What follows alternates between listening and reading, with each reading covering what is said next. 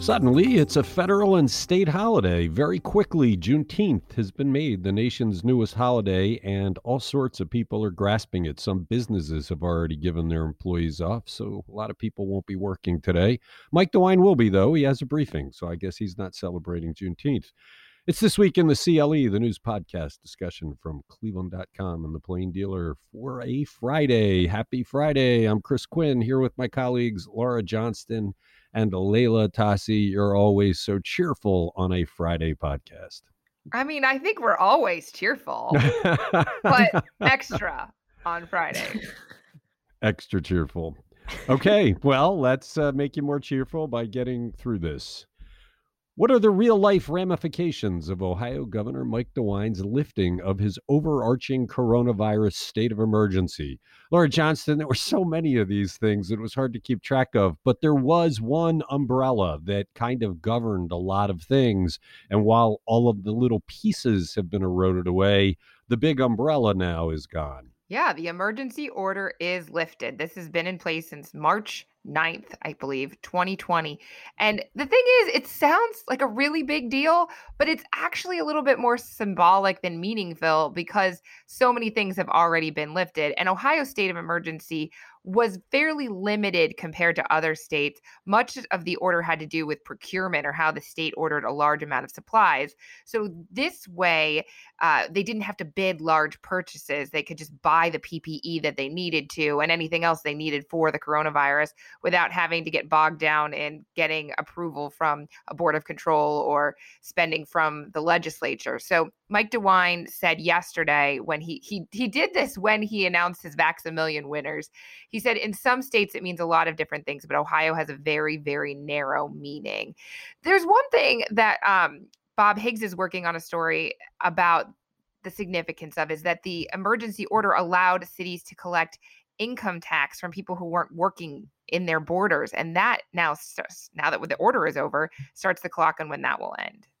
Yeah, and that actually is the biggest ramification of all, because that's real money for a whole lot of people who all want that money back. So it's a couple of months, like it's 60 days, and then Cleveland's no longer allowed to take that money, and I bet constitutionally they never were. We'll have to see what Bob's story says about the way that's going to play out. That's going to cause all sorts of headaches for companies that have people working maybe 2 days a week in their offices and 3 days a week at home. And gets back to the idea, why don't we just have a countywide municipal tax and get rid of all the confusion instead of the balkanized system we have? There's a couple other things that DeWine lifted yesterday. The last visitation orders related to nursing homes and assisted living facilities. They'll still have to follow federal government rules and guidance, but there are some testing requirements. The local health departments and hospitals still have to report their coronavirus cases and beds, like who's in the ICU. So those will continue. One thing I thought was tied to it was the e-check and renewing driver's license and registrations, but actually back in the fall that changed. That deadline is July 1st. So if you've got an overdue license, you need to get that done fairly quickly. Really? So there's no more exemption for that. If your tags are expired, they're officially expired. Yep. Starting July 1st. Okay. All right. You're listening to This Week in the CLE. Hey, today is the last day for the survey that we are doing to find out what you think of this podcast. We're trying to learn a few things about how you engage with it so that we can spread it to others. I want to thank everybody who did it. We're doing this with multiple podcasts, but this audience is responding in a far higher percentage than any of our other podcasts. That speaks to the goodwill of the people who listen to it. This is the last day. We would like to hear from you. Help us out. It's at www.cleveland.com/the CLE survey. www.cleveland.com/the CLE survey. Why did Cuyahoga County Executive Armand Budish give $3.4 million of the public's money to university hospitals with no public debate, no consideration for the county council? Don't we have checks and balances in this county? Can he just give money to whoever he wants to? Layla Tassi, this seems like it is so wrong. It's beyond belief. Yeah, this one immediately triggered Courtney Astolfi's spidey sense. Budish was delivering some remarks during a press conference earlier this month when he said that he had, quote, directed about $3.4 million to university hospitals for a treatment and recovery program for babies and mothers exposed to opioids. So immediately, Courtney thought, okay, well, a program like that sounds worthy and important and laudable, but what do you mean directed? Awarding a large sum of money to any business or nonprofit is usually decided through a formal selection process that requires final approval from county council. Bootish can't just unilaterally decide to give money to whomever he pleases. What about other nonprofits or hospitals that might have wanted to compete for that money? So it turns out this money is part of the county's settlement with drug manufacturer Johnson and Johnson regarding the opioid crisis. In addition to millions in a cash payout to the county, J&J agreed to this $3.4 million in charitable contributions to programs in Cuyahoga County that deal specifically with opioid-exposed babies and their families. But the settlement doesn't note whether the company or the county gets to make the decision of who gets the money. Buttigieg's office says he made the decision, but it sounds like they're trying to say that because the money technically isn't passing through the county coffers and it's a charitable gift coming straight from J&J, it's not subject to any of the county's funding procedures. County Council President Pernell Jones Jr. was interested in finding out more about this. When Courtney told him about it, he was really caught off guard. He asked the county's law department to issue an opinion on whether council should have a say in this matter. What I think is really questionable also about this is the fact that Metro Health, the county's hospital, has its own program for the treatment of babies born with opioid dependence. It's called Mom's House, and it's a supportive housing program for pregnant women and mothers with newborns who are recovering from substance use disorder. The county was very evasive, as always, and would just not answer Courtney's questions about whether they had done any research on other worthy programs that could have received this money before settling on UH. So, still, No, I think this is there's a gonna be ripe for follow-up. There's a couple things. We should remind people why we have the current form of government, because this is what Frank Russo, the former county auditor, used to do when he unilaterally would award contracts. And it turned out he was getting payoffs for it, a lot of payoffs for it, $1 million. That's the danger of when you have one person controlling purse strings. Our whole reform of county government was to not do that anymore, to always have checks and balances. So whatever the law department says, what Armand Budish has done is completely violated the spirit of what the voters did when they reformed county government, because they don't want one person controlling millions of dollars. Who knows what deals he's making? The second thing is, when all this money was announced, when the settlement came about, immediately the Cleveland Clinic, were lining up to get a big block of it. And Budish was talking to them about it. The county council found out, and order was restored. But that's what happens when you have these private little chats. These deals get made. The fact that Metro Health didn't even get a chance to make a case for it, it's Right. ridiculous. I mean, there's just no way this is appropriate. And it's just more of that political shenanigans of Armand Budish. This is a guy we've seen time and again play politics with his job. I heard recently he removed Chris Ronayne from the Port Authority. Chris Ronayne, University Circle president, has long been a member of the Port Authority. He's the visionary from the design of the lakefront. But he might run against Budish. Guess what? He's gone. It's like that's Mm-mm-mm. just not okay. And Armand Budish handing out $3.4 million with no review, no oversight, no discussion. It's reprehensible. So we need to keep pushing on this. I'm sure our editorial board will be discussing it. It's become like the installment of the week for the egregious behavior of Armand So Budish. so let me That ask this you, what do you Go think ahead. of that argument that he's making that it technically is not money in the county's possession? It's not the county's, it's not it's the county's not acting as a pass-through for this. But It's Yeah, go But ahead. but Layla, if the county is determining where it goes, that's why we have this form of government, Mhm, so that mhm. one person doesn't determine where it goes. Frank Russo could have set up something with tax certificates, where he's selling the tax certificates, and he figures out some way to direct that money where it never comes into the county coffers. That's not okay. It's Yeah, never right. You're right, okay you're right. to not Mhm. have oversight. And it is this was a settlement because of the abuse of the public, and this part of the settlement was supposed to go to a nonprofit. That should be a public discussion. It's public policy. He's so far out of line on what he did here, and he knows it. That's why they're not talking about it. They didn't solicit anybody. He just gave it to somebody in some private handshake deal. That's what we tried to stamp out in this county. This is look. We're being very careful about how often we ask Lee Weingart, the only announced opposition to Buttigieg in next year's campaign. We ought to ask him what he thinks, because this is what the Mhm. election is going to be about next year. Do you want a guy who constantly makes these kind of deals and then is secretive about it? Mhm. Great work by Mhm. Courtney Adelphi in finding this. I That's agree. real money. I mean, this is the kind of thing that so offended voters during the DeMora Russo years. And here we got a guy pulling his own version of it. It's scummy, and we need to put more spotlight on it. You're Mhm. listening to This Week in the CLE.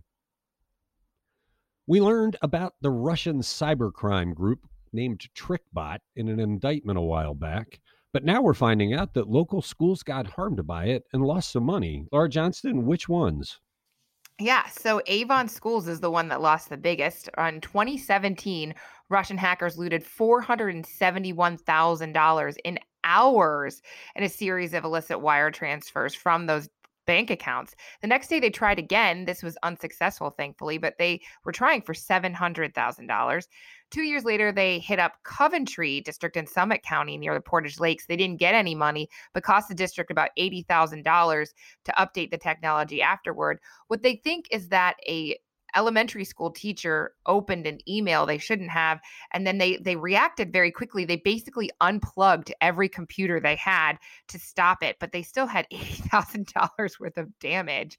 And there was another couple of there were businesses and governments hit all over the place. We don't know how TrickBot chose their victims, but the allegations that are included in these federal charges are the government's first legal assault on TrickBot. This is an international cybercrime network that infected millions of computers globally, seized tens of millions of dollars from unsuspecting banks, government, and businesses. And officials are worried. I mean, look at what happened with Ohio's unemployment system this year.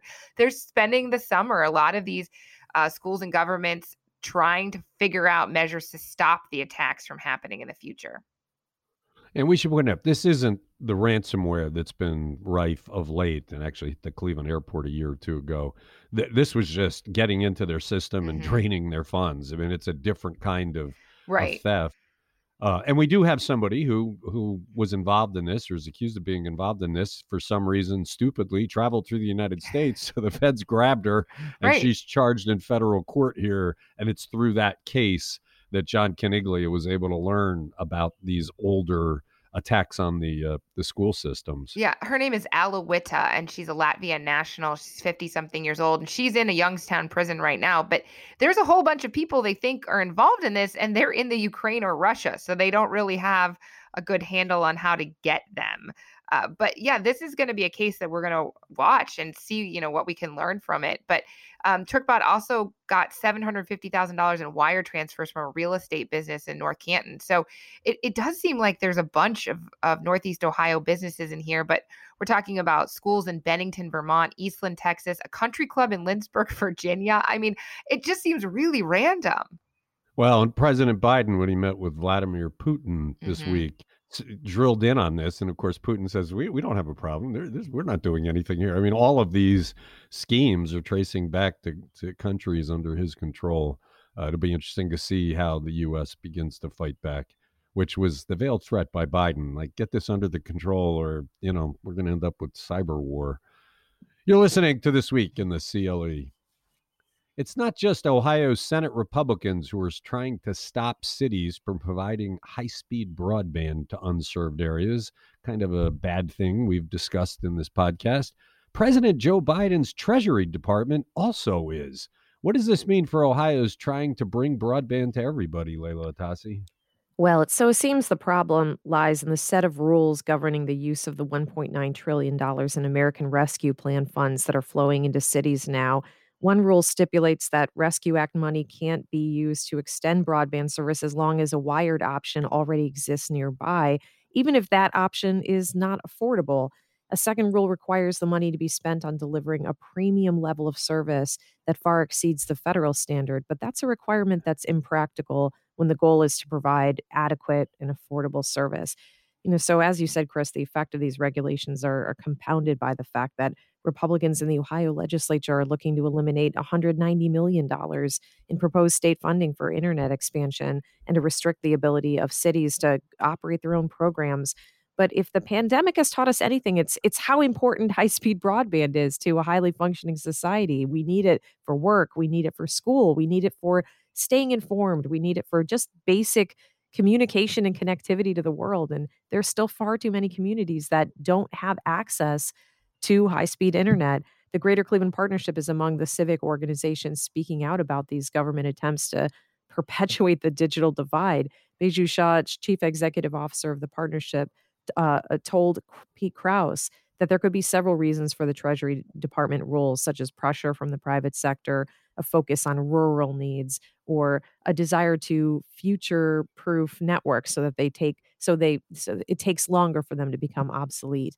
But the nonprofits that are working to connect low-income neighborhoods and provide them with affordable internet service see all of this as an attempt by for-profit industry to block competition. And what's just astounding about this? These programs to connect to provide broadband. This is one of the major things that cities had been planning to do with this stimulus money. So this is kind of just an astounding revelation. So I urge people to go take a look at Pete's story. It's My really interesting. My favorite part of this is, and I'm not even sure it's covered that deeply in Pete's story, but my favorite part of this is that AT&T, I think, has been watching what's happened to First Energy, and they are running around telling everybody, we had nothing to do with this. We don't support it. We didn't do it in the Ohio Senate. We're not doing it in Washington. Don't look at us. We don't want this. This is bad. It turns out in Ohio, it was Spectrum, Charter Communications, that did the lobbying, Mhm. and they're now ducking it because they don't want to be in the crosshairs either. The other thing is what's sad about this is a universal.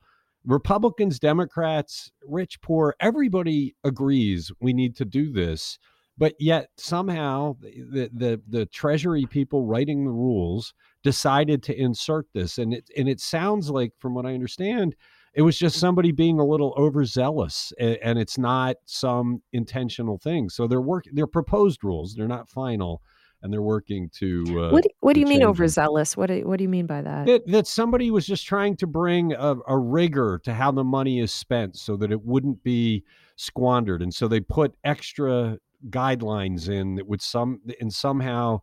This is from what I've heard from people talking to people in Washington. Like, is this something coming from the AT&Ts of the world? And they're saying, not really. It doesn't sound like it's something Joe Biden would be in favor of, right? I mean, he's going to want to give I mean, broadband yeah, to poor people. that's true, but I feel like it transparently is benefiting for-profit companies. I find it hard to look at it any other way, but maybe you're right. Maybe there was some. Well, AT&T has convinced everybody that they're not the ones that are pushing it, which I think is fascinating. We'll have to see what happens. I do believe it's coming out of the Senate budget. Too many people are offended by that. Of course, there's 27 other pieces of legislation they shoved into that budget that ought to come out too, and probably will result in some lawsuits if they don't. You're listening to This Week in the CLE. How have Ohio cities and counties taken a page from Governor Mike DeWine's playbook on using incentives to persuade people to get coronavirus vaccinations? And let's talk about it. Who's the latest winner of DeWine's Vax-A-Million sweepstakes? Laura Johnston. Well, this Vax-A-Million idea spawned all sorts of copycat lottery incentives across the country and in these cities and counties and health boards. So they've got free McDonald's to cash, even passes to a shooting range. The idea is not to change people's minds if they have researched the idea of vaccination and decide they don't want it, but encourage people who just haven't gotten around to it. So Columbus on Monday approved their Vaccine Green initiative. They'll give about $100 to residents who are vaccinated under the program. You can't get it if you were already vaccinated. It's only new ones. But they call it a vaccination affordability program. They're saying this kind of pays for people's time or their childcare or transportation so that they can come and get the shot. And the idea is to locate clinics where there are lower vaccination rates. One place they were giving out gas cards, but people didn't have cars. And the health board was like, well, that was really dumb. So they ended up walking to area businesses to buy gift cards to give to people. And Stark County is the one that partnered with their regional transit authority and McDonald's to get people to McDonald's parking lots, give them the shot, and then get them a meal.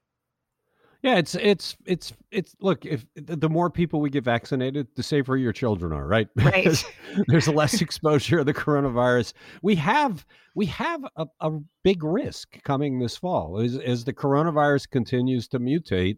If it's not finding survivability in adults, you got to think it's going to eventually mutate enough where it starts to affect children. They're not vaccinated. So the more we can do to stamp it out, the more we do for our children. Paying people with gift cards, doing whatever it takes will help prevent children as they gather again this fall from getting it. It's a pretty serious thing. It's sad that this is what it takes. But as you pointed out, this is just to get the procrastinators to move. It's Right. not to convince anybody who's dead set against it to get it. Right. And then for the Vax-A-Million winners, the latest winner is a University of Findlay business professor. Her name is Suzanne Ward. And she said she needs to see an accountant and a financial planner, but she's already a business professor. So she's probably pretty good with numbers and money. She wants to put some of her proceeds towards her grandchildren's college tuition, also give money to organizations she's passionate about in her community, which that sounds very laudatory. And then Sean Corning is 17. He won the scholarship. He just graduated from Coleraine High School near Cincinnati.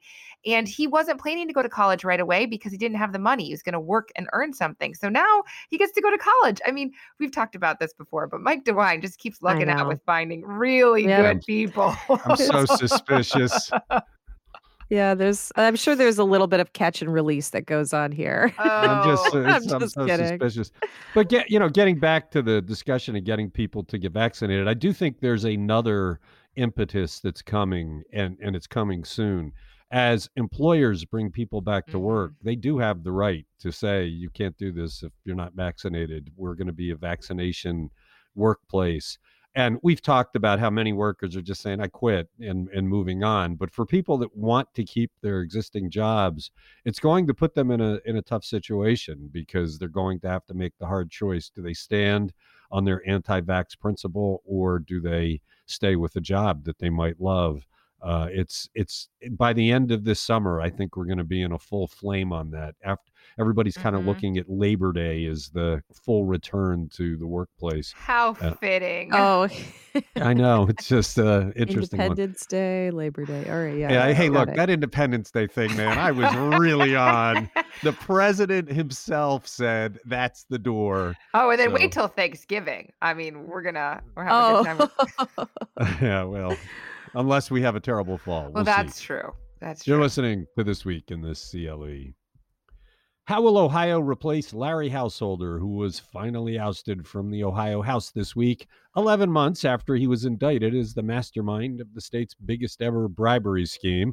Leila Tassi, it's a big news week for Householder. First, he defended himself, then he was ousted. Can't close out the week without talking about him again. They got to figure out who's going to sit in his chair. Right. So Jeremy Pelzer lays this out very well. Basically, under legislative rules, House Speaker Bob Cupp will name a screening committee to review applications and interview the applicants.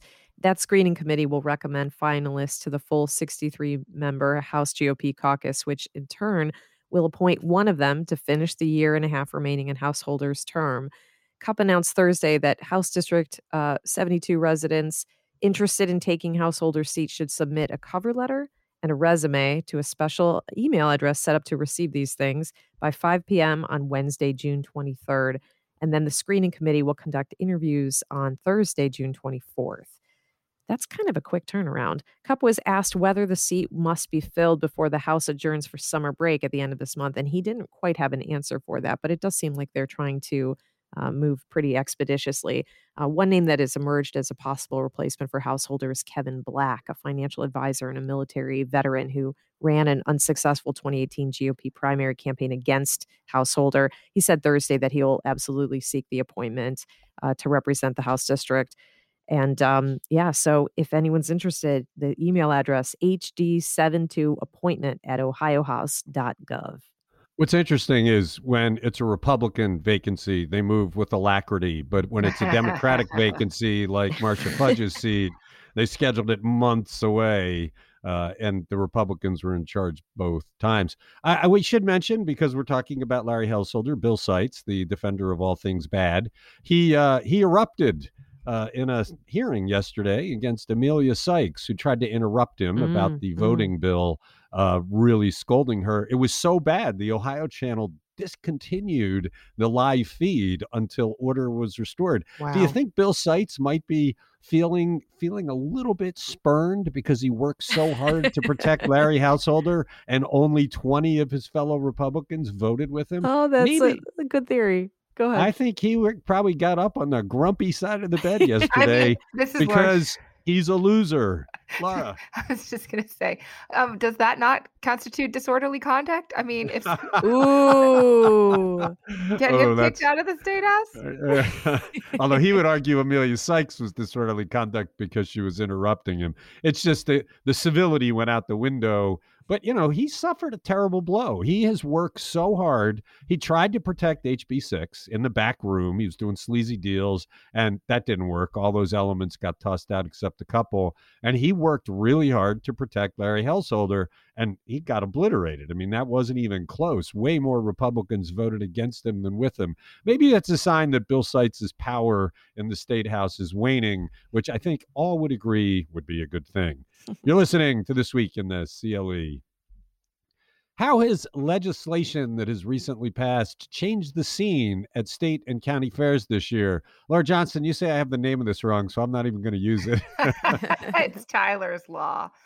But yeah, there are no rides at the state fair this year just because they called it early. They didn't know if they were going to be able to have a fair without restrictions. So it's just education, livestock, 4-H stuff. But you can have fairs in counties all over Ohio. And the Ohio Department of Agriculture gave a demonstration on Thursday so people would know about these new stricter regulations. This is the first full fair season in 2 years because of COVID. And Tyler's Law just went into effect in November. It was named for Tyler Jarrell. He was 18 years old. He's from Columbus, killed at the state fair in 2017 when he was thrown from a fireball ride, which malfunctioned due to excessive corrosion. I think all of us remember this just being like, oh, wow, and really shook your faith in amusement rides. So But wait. Did anybody ever really have faith in amusement rides? Oh gosh. I always felt better about the ones who were stationary that don't have to get packed up and put on a pickup, put on a semi truck and traveled around the country. Right. That's just what we're talking about. Right, Did anybody ever exactly. think they were actually safe? Anyway, I'm sorry. Go ahead, Laura. But this new law adopts new American Society for Testing and Material Standards, which you wonder, why didn't the old one meet the standards? But all rides will be insured to meet the manufacturer's minimum requirements for inspection and testing. They'll perform and provide documentation of annual visual inspections. They have to list locations and dates for rides stored longer than 30 days or operated outside of Ohio. They show the number of times the ride needs to be inspected, how many inspectors must be involved. So Tyler's mom, Amber Duffield, was at this press conference on Thursday, and she said she worked really hard to accomplish this, and she was glad to see it carried out. But I mean, it's just such a sad story, and I'm glad that they're going to be safer. But you're right. I kind of stick to the scrambler, something that does not go up in the air. Although that would not be good either if the bolts came off of that. Yeah, just that they always. Even when I was a kid, I looked at those things and thought, Okay, you're listening to This Week in the CLE. That does it for another week. You guys have big plans for the weekend? I got to say, my grandson turns 5 today, so we'll be happy seeing birthday, him. huh? Well, though what's cool is at 5, you start remembering. So all the stuff we've done with him these past 5 years, he won't remember any of it. But now, so we got to be good grandparents. Anyway, what are you guys up to this weekend? My daughter turned 7. So Oh, happy birthday. Well, happy birthday. It's exciting. I'm hoping the storms don't wreck plans this weekend because they'll be bad. But yeah, pool and beach, summertime. It's summertime. Let's enjoy it because it'll be over before you blink your eye. And when does the summer officially start? Is it Sunday or Monday? It's a We good don't know. question. Oh. I mean, it starts when the kids get out of school, Chris. Okay. We'll leave it there. We know what we're talking about. Thank you, Laura. Thank you, Layla. Thank you to everybody who listens to This Week in the CLE.